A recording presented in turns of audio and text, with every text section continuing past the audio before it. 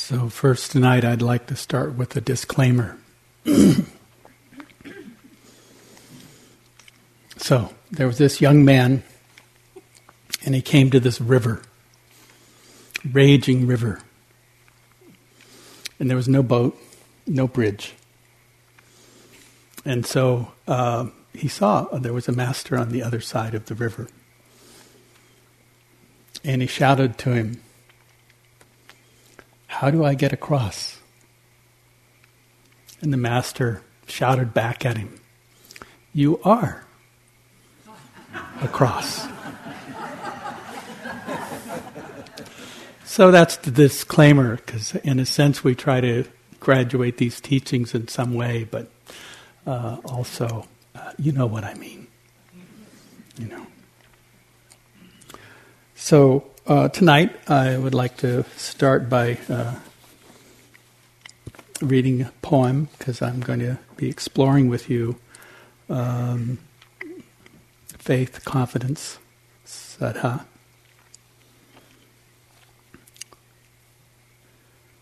Beginning again this constant search, running from the bulls, tearing through the streets, these twisting and alleyways of thoughts.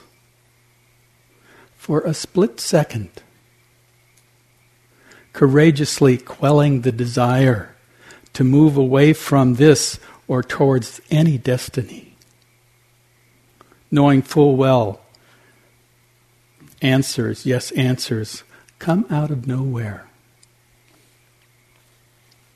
The way forward, those moments between thoughts, risking only the landscape of the heart, risking only the landscape of the heart, seeming blind, yet knowing the confirmation based on some sense of wonder and understanding, untouched by words, this confidence. We step out of our hidden life, knowing the old path which only led us to this circular spinning. We stepped out of our hidden life, knowing the old path which only led us to this circular spinning, creating a life only partially lived, crying out for mercy, ignorance recreating ignorance. Knowing the road up ahead is unclear, yet some ancient vision of ourselves, some deep sense that freedom is not so far away. Faith coupled with this ancient cellular knowledge, this road well worn leads directly to liberation. So, that's the end.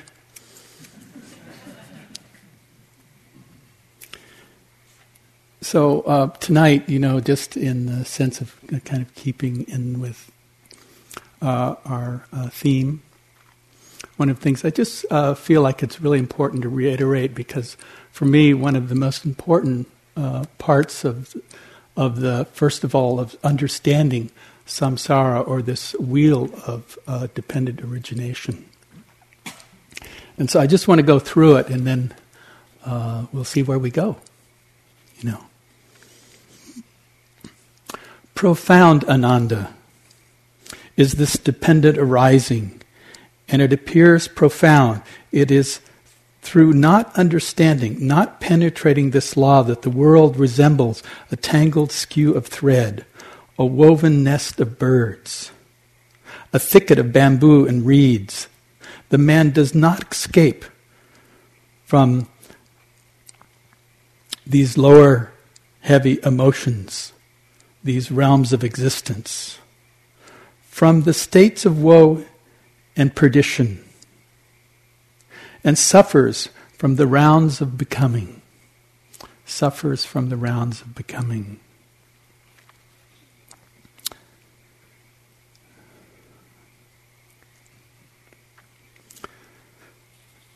So, I think to understand this in some way, I like to look at this as I make it as simple as possible, you know. And for me, this wheel of dependent origination, which has sort of 12 spokes or 12 circular processes, you know, which is somewhat different than this liberative one, which is more of a spiral. So I'd like to go through them, though, with you, because the first 6 are simply about the past, due to ignorance and causes and conditions. So, what happens? So, if there is ignorance, then there is volitional formations. Volitional formations are really sometimes the word karma or vipaka or results of the past, which then create consciousness. And if there's consciousness, there is a mind and body. And if there is a mind and body, there are what we know as the 6 senses. And if there is the 6 senses, then there is a thing called contact. So those things arise just immediately. This is where we are right now. So that happens. But then in that, and that's all past in some sense, is there's present experience. And this was described as, again, we've spoken about it over again and then, is this word Vedana. You know, that at that point there is feeling of pleasant, unpleasant, or not unpleasant or not pleasant. You know. Now, in the wheel of dependent origination, what arises is then craving. And from craving comes attachment. From attachment comes becoming. And just to hear these, from becoming comes birth. From birth, the natural consequences are old age, sickness, and death. And so these are the 12 links that keep circulating because we don't get it. Okay? So over and over, this ignorance kind of creates what we know right now with all of this. Through our senses, there has to be, because we have senses, there has to be this contact. In that contact, when it happens, there's feeling. And the feeling, if it's not understood, then you just keep spinning around and around. That's why they call it samsara, you know.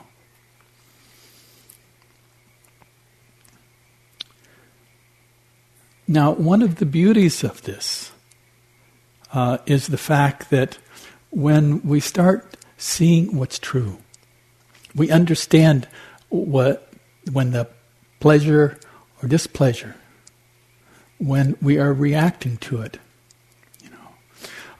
we stay on the wheel. We know the craving. We know the attachment. We know the world of becoming and the consequences of becoming.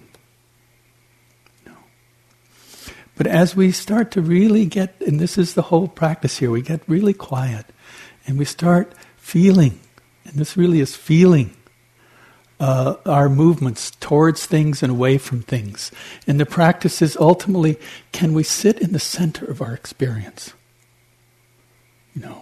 And sitting in the center of this experience, no, there'll be moments when you kind of wander off and get back on the wheel and, you tell stories, I know, and you get caught up with different reactions to body sensations, or all the myriad river of thoughts which we're not stopping just to move through, But at some point, in that settling into just sitting in the center of things, the thoughts themselves,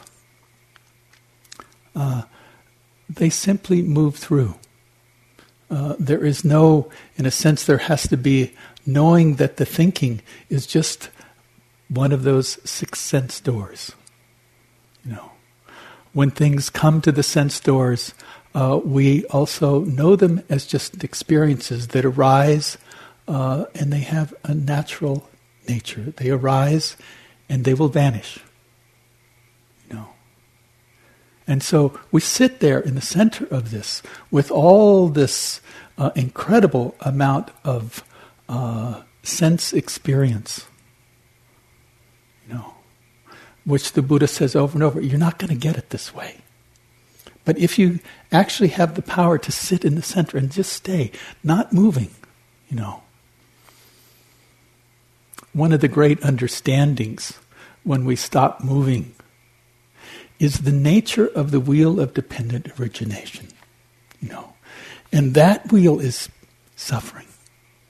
It simply just recreates itself over and over again. If we don't see it, what does it do? It just keeps circling, And we think that somehow, enough pleasantness will make us happy. But pleasantness at the sense doors arises and vanishes. That's its nature. And so there begins to be some understanding of, for me to actually stay in the center, that I begin to truly understand the nature of suffering. And they say in the wheel, which is a spiral, the wheel in the sense of the spiral, not the circle of dependent origination, is in a sense getting off the wheel is the awareness. The awareness of the wheel itself. It simply has its inevitable consequences, based on ignorance.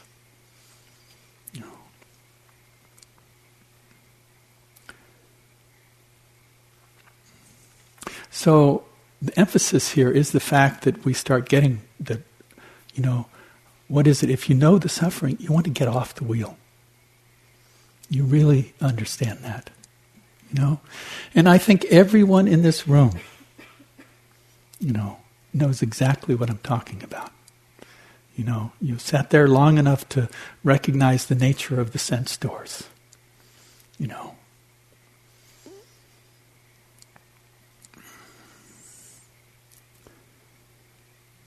And it's interesting because at this point, which is really where I'm going to kind of explore this tonight, is that at that point, in some ways, we have a sense of where we're going, but we don't know where we're going.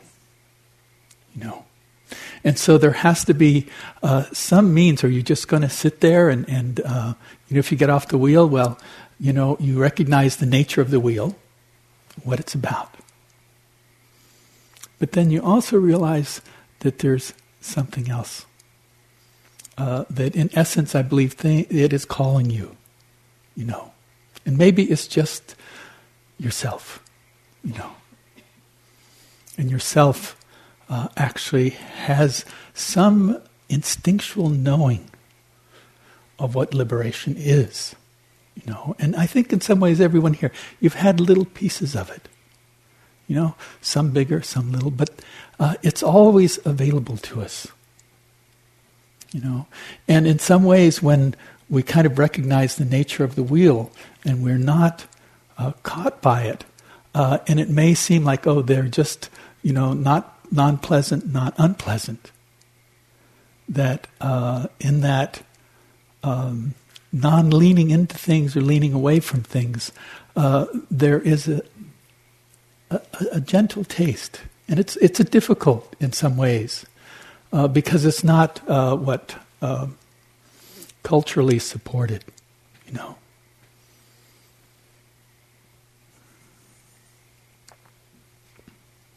You have to get really quiet,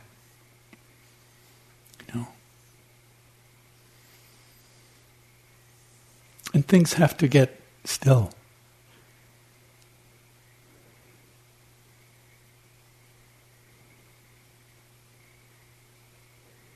And it's not enough. You still have to sit a little longer. You got to get a little quieter, And you begin to see that the movement itself,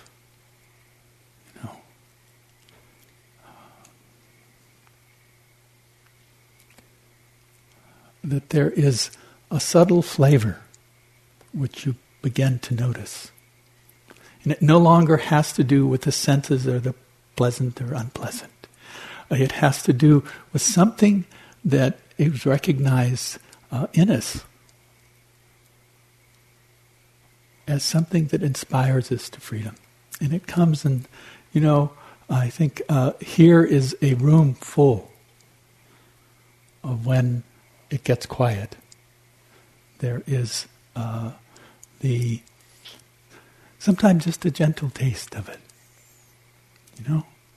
And sometimes I think we don't know it so much because we're so caught up in this instinctual mind that believes somehow in this kind of concrete nature that enough pleasantness is about happiness. And a lot of discomfort is about unhappiness. And the problem here is that the Buddha was looking at somewhere else. He was looking at something instinctual that was in the quietness itself. And the problem was that pleasantness and unpleasantness was all based on the charge. Enough chocolate or discomfort. I'm always in struggle with this. Always struggling in some way.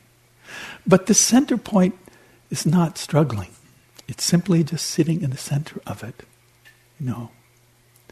And in the center of it, we begin to recognize, maybe just for a moment, that there's no charge there. And I like the language of peace and ease. And it is, in a sense, kind of your birthright. And so in a sense we're all drawn to this, but we have a path to go through. And again, it's sort of what is this? Another disclaimer I have. And the disclaimer is that this is, this spiral, which is, in a sense, kind of mirrors. It's not, in a sense, spiral. There's some that say it's linear. I don't buy that. Of course, I don't buy anything's too linear, especially in this kind of world,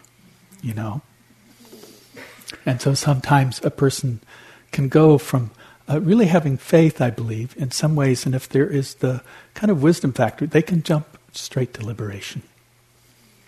But it's also, there can be these pieces that support a process of untangling, what is it? It is simply about a journey, and then that journey can be identified and qualified, And our process here is somehow noting the different aspects of going from the confusion and the suffering and the repetition of the wheel of dependent origination to a state, which is off the wheel.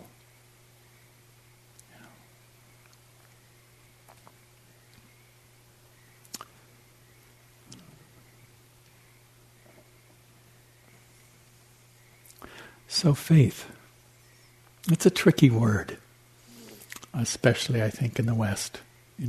One of the things I've spent, 10 years in Asia, and one of the things this last year I was in, in fall in Thailand, and then I spent the summer in Ladakh. And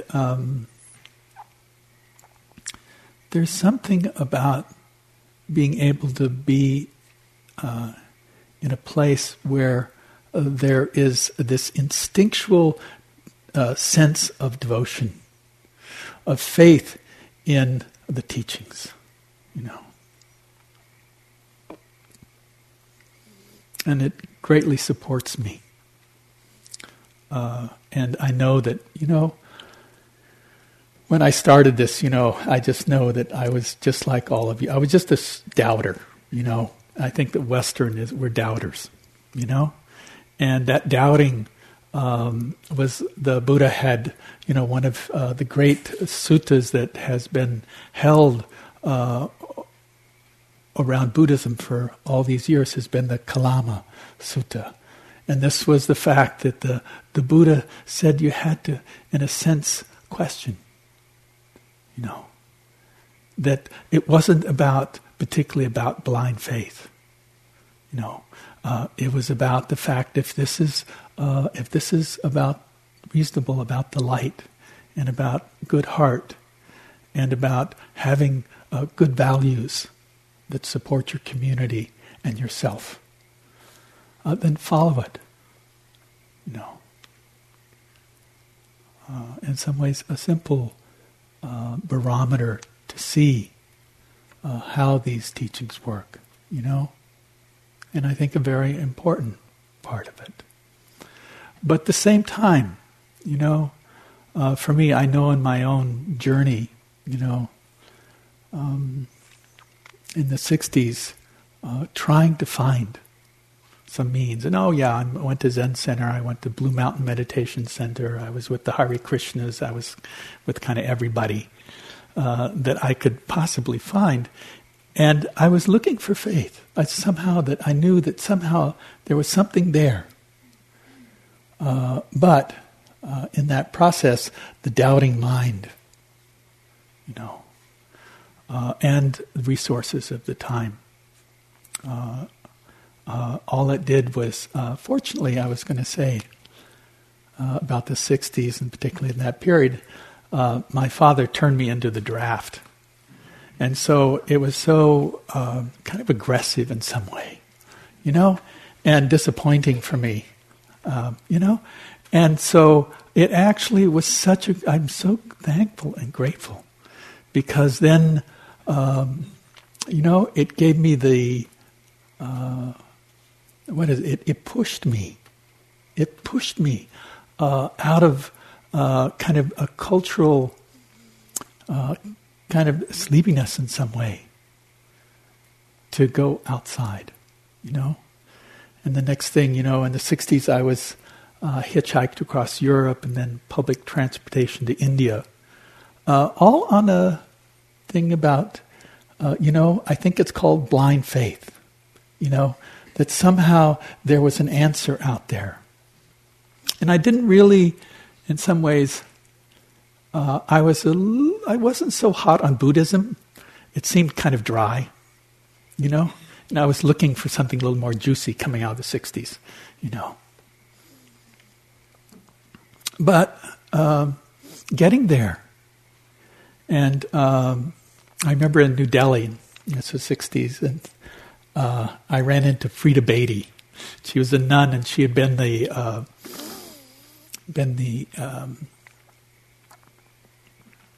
tutor for Chogyam Chogyam Trungpa Rinpoche, and a lot of young tulkus, like 14 little tulkus, and Tartong Tulku, and all of who I met later in their adult forms, But I met her, and there was something. She was a Karju nun, and was such an early inspirer, of Tenzin Palmo, if you know who she is, and a lot of us who blindly came into this and were directed then through faith, because I think that's how did you get here? Were you so smart that you figured all this out? I don't buy it. There had to be, in some sense, you had to take some risk. And that risk, to me, is always some piece of blind faith. But somewhere in there, in that sort of the seeker itself, has the sense, what it's doing and where it's going. And I'm always amazed, and I read this kind of thing, it's like the brain has what it kind of produces, 10 volts of power, like a 10 watt, it can light a 10 watt light bulb. And that one brain cell can, and this is still amazing me, is they say, now I don't know where this comes from, that it's equivalent to 4 Wikipedias It can hold that amount of material. So we're sitting here in the sense, if you want to look at it from that point of view, that there is this mysterious kind of thing. And then you think of your body. Millions of years of genetic intelligence. And we sit and we get quiet and we've already constructed our worlds and belief systems and how it is. And I think sometimes coming here, yes, you have to have kind of blind faith to come into it. And then you're going to have to let go of all the things that, in a sense, aren't true about it. And I think, here we are, these teachers up here, and in the tradition, there's of course, blind faith. I trust blind faith, by the way, a lot.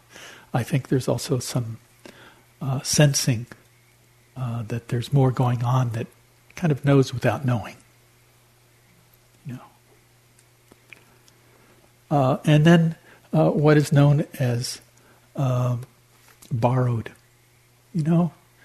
And it was interesting because in the 60s there weren't many books, there was a wonderful Lama Govinda, The Way of the White Clouds, which was, I don't know, it just was, again, that somehow there's also in the faith itself, sometimes we don't allow faith.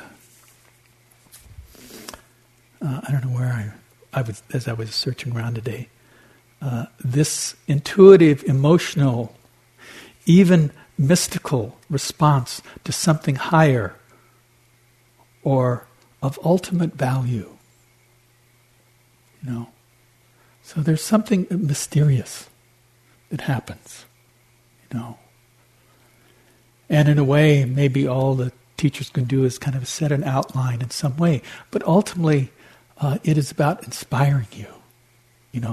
Oh, I can do this. This is not a mountain that's not climbable. This is actually something that you can do.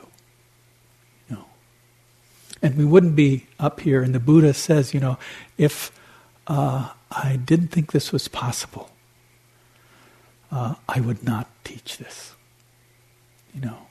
So there's this great lineage, that somehow verifies, even though you don't know, and that sometimes you have to take some of this just simply on faith, Even to this day, I think there's so much about, all of it that's way beyond me, It's not that there's a piece of me that suspends my. Sometimes it's like devas in the suttas. They have all these like heavenly beings, And my teacher Manindra used to say there would just be, sometimes it'd be 4 or 5 people in the room when he was teaching, and he would talk about all these, sometimes 50 beings that were also in the room while it was going on. 5 people, but there were 50, unseen, unknown to us.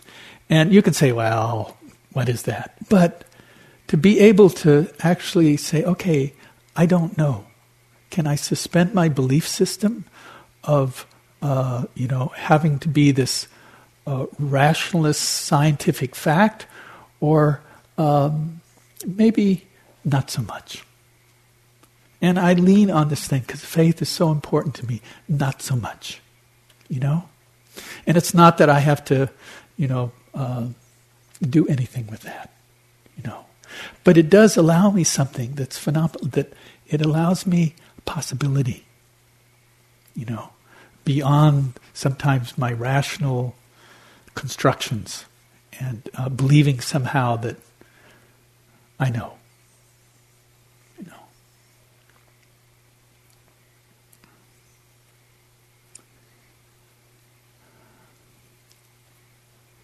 There was, in the suttas, there's, I always think of this, his name was Ratapala, and he was a young, very wealthy, we assume kind of in his 20s, early 20s, and he lived in a small village and well-to-do, and he went and heard the Buddha. And he was so inspired by these teachings, that he went to the Buddha and said, I want to take robes. And the Buddha said, well, did you ask your parents? I would have been in big trouble if this went on. But anyway,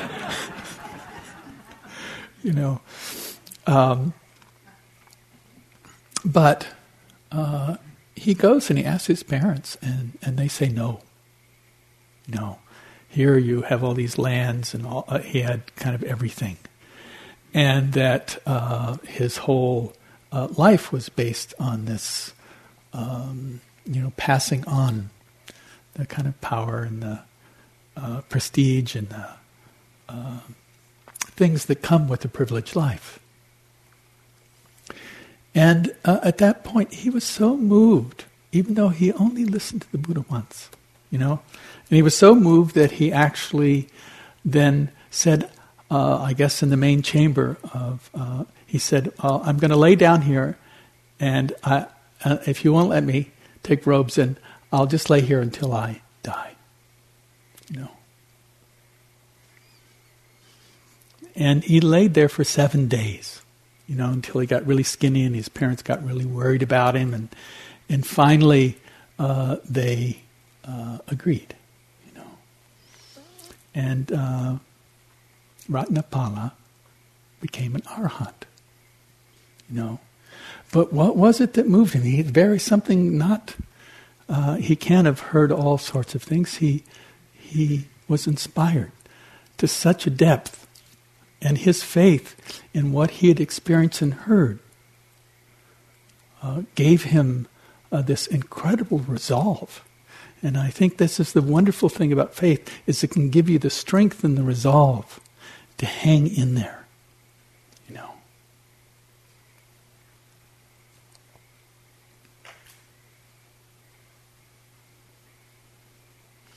There's also another story I like, which comes out of the five spiritual faculties, and it's simply because we can't just. It's not about blind. It's about somehow balanced thing. And in the one of the, I think it's commentaries, and I'm not sure, but the story goes that there was a large blind man, and there was a small sharp-eyed cripple, and the sharp-eyed, and the one, of course, is kind of represents faith, and that sees the wisdom aspect. And so I love it because in some way there has to be this support. And the support is the blind, big, kind of giant needs the small, sharp-eyed cripple. And that in the commentary they say, well, if you'll get up on my shoulders, then we can travel far.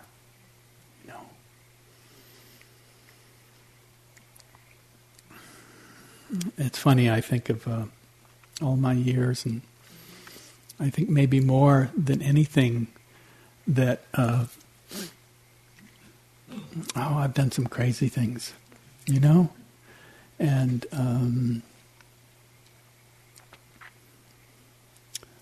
but what was it that stemmed me a lot of times? I'm not super smart or anything else, but I did have a lot of faith, and I felt it so many times, that somehow, even when I didn't understand, that there was some sensing of the direction itself.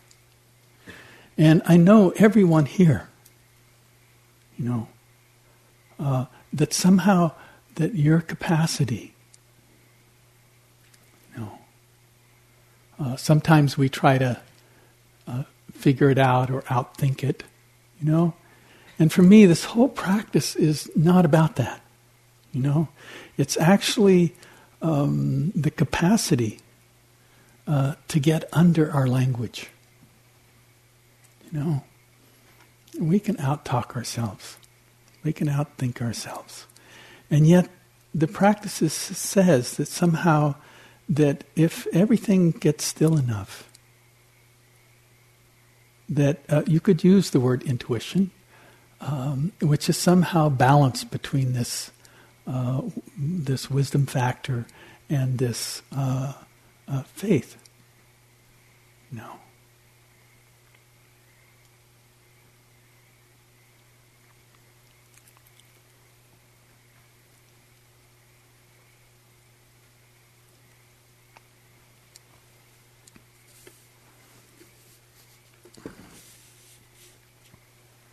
I like this.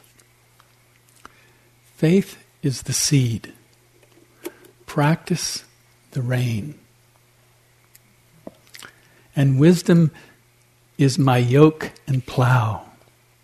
Modesty the pole. Mind the strap. Mindfulness my plowshare and goad. Isn't that lovely? No. It is the seed, practice the rain. The wisdom, the yoke, and the plow.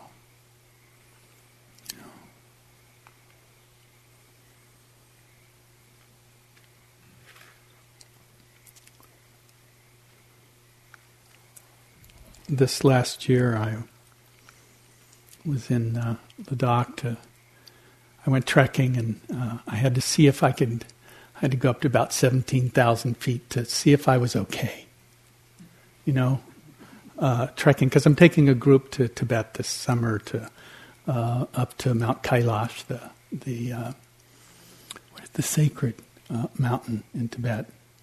You know, and so I had to go check myself out, and I did great. You know, and. Got back, and then usually what I do, then I go into self-retreat. So I went, and here the foolishness here is that I forget things. I don't know if you do, but I do. And so I forgot my medication in the States, which was just for, you know, blood stuff, cholesterol and stuff. And so I got there, and I went to the local pharmacy in Leh, and so he gave me something, said, oh, it's the same. But it was about 2.5 times or maybe 3 times stronger than what I took here. And I'd been taking it, I went trekking, and I came back, and I went, and I was ready for my self-retreat, and so I went and began to sit, you know. And a couple of days into sitting, and usually I spend the first week, and I really get into, just trying to kind of bring it all down and really concentrate. And that I get some lightness from that. And then I kind of open it up, the kind of the awareness of kind of a broad kind of spectrum. Well, about the 3rd day, I started having these pains, you know? And suddenly I thought, oh my God, I'm going to have hip replacement. Then a few days later, it was a knee replacement. Then it was an elbow replacement. And I was going, oh my God. And I was so miserable. I've been sitting like this for, forever. And I could not sit on the zafu. It was just too painful, you know? And so I got a chair and I started to sit in the chair and started to woe me, all the stuff we do when the body just isn't doing what we'd like it to do. And of course, I didn't know at the time that actually what I found out, not till I got back to the States about 5 or 6 weeks later, that actually, I guess it causes muscle deterioration, So it wasn't actually the joints. I'm okay, And, but I was so miserable. I had the most miserable retreat, And I would go out, and I thought, I have to get ready to go to Kailash, so I had to be really, Mr. Tough. And I'd go out and walk, and it would hurt so much. It was like I was miserable, and I didn't want to be mindful, And so I would go back, and I would sit in my chair and commiserate sometimes. And then I got into this thing about, maybe all I can do is pray, And pray was something for me about the fact that, I have so much faith that somehow we're part of a lineage here of somebody, 2,600 years ago who fully awakened. I don't even know what that means. That's way beyond my understanding. I barely know, my own stuff in some ways. And I can't, some of my teachers, I've had some of the greatest, teachers of last century. I had no idea, I just trusted that somehow they knew a hell of a lot more than me. And also, there was kind of an energetic I recognized in them, some taste of kind of peace of freedom there.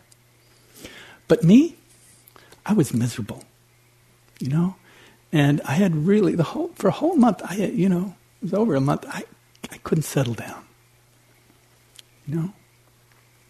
But I kept, I kind of had these little prayers and stuff I did, and I realized that what was really important was faith in this process, in this practice, And I really send that to you because in so many ways, we underplay this in the West, taking refuge in the Buddha,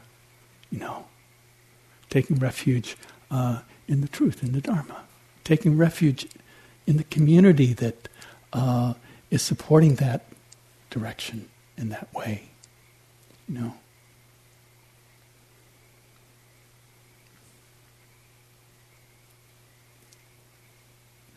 The frogs know. I saw this hawk out there. He seemed young and vital and strong. And at that time in India, I did not have that. I felt like a really old man,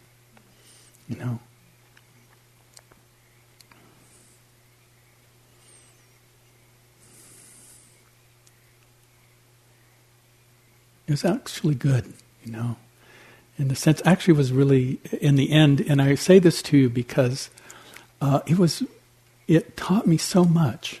Because usually I have, in the year before, I had really good retreats, and, I get a little concentration, and then, I kind of able to kind of be with this whole body breath, and then kind of open my awareness up, and I'm thrilled. I'm a happy guy. Anyway, but,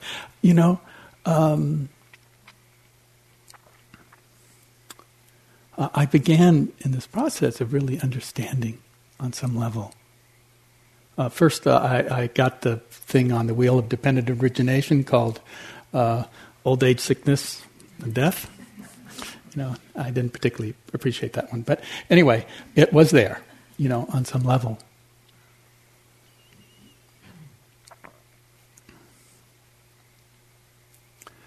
But there was also, and I think it really had to do with the faith, that somehow I began again to see, I tried to figure out in the sense of what is some of the understanding we need in faith. And one of them is that, they have this word vipaka, which is, I think in volitional formations, and kind of karma is the actions that we do in the here and now. But the vipaka is kind of the past, kind of influencing us in some way, catching up with us, And so there was a piece of having to accept the vipaka, and I was thinking, I know this is in a way that may not sound great, but the difficulty I was going through, at some point there was two things that happened. One was about the faith, and just, I'll do this. And the other was that somehow, in the acceptance of this experience, that this is a funny thing to say. I kind of surrendered to the karma of my experience. And I understood it in a kind of a new way. And I always think I kind of have a bit of an open heart, but I realized I didn't. There were things when I travel in India, there's parts of me just shuts down, and I kind of, try to muscle my way through, And that difficult retreat, was actually a great heart opener. I began to, in a sense, things that I maybe turned away from, that I gave myself permission to touch, and I realized it was actually one of my, I don't want to repeat it, one of a very supportive retreat. So it doesn't have to be a good one, in your framework of how it works. It still works,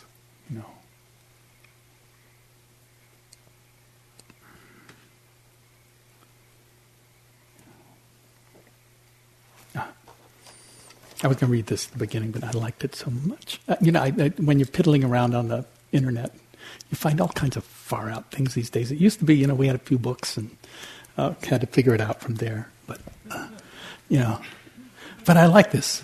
It just it struck me, this is great. Sell your cleverness and buy bewilderment.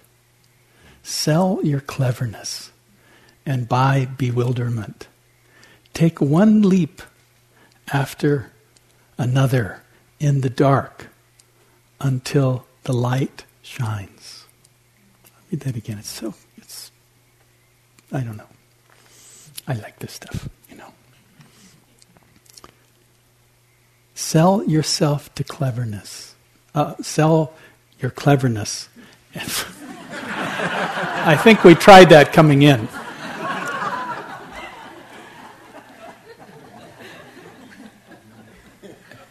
And buy your bewilderment. Take one leap after another in the darkness until the light shines. Beautiful.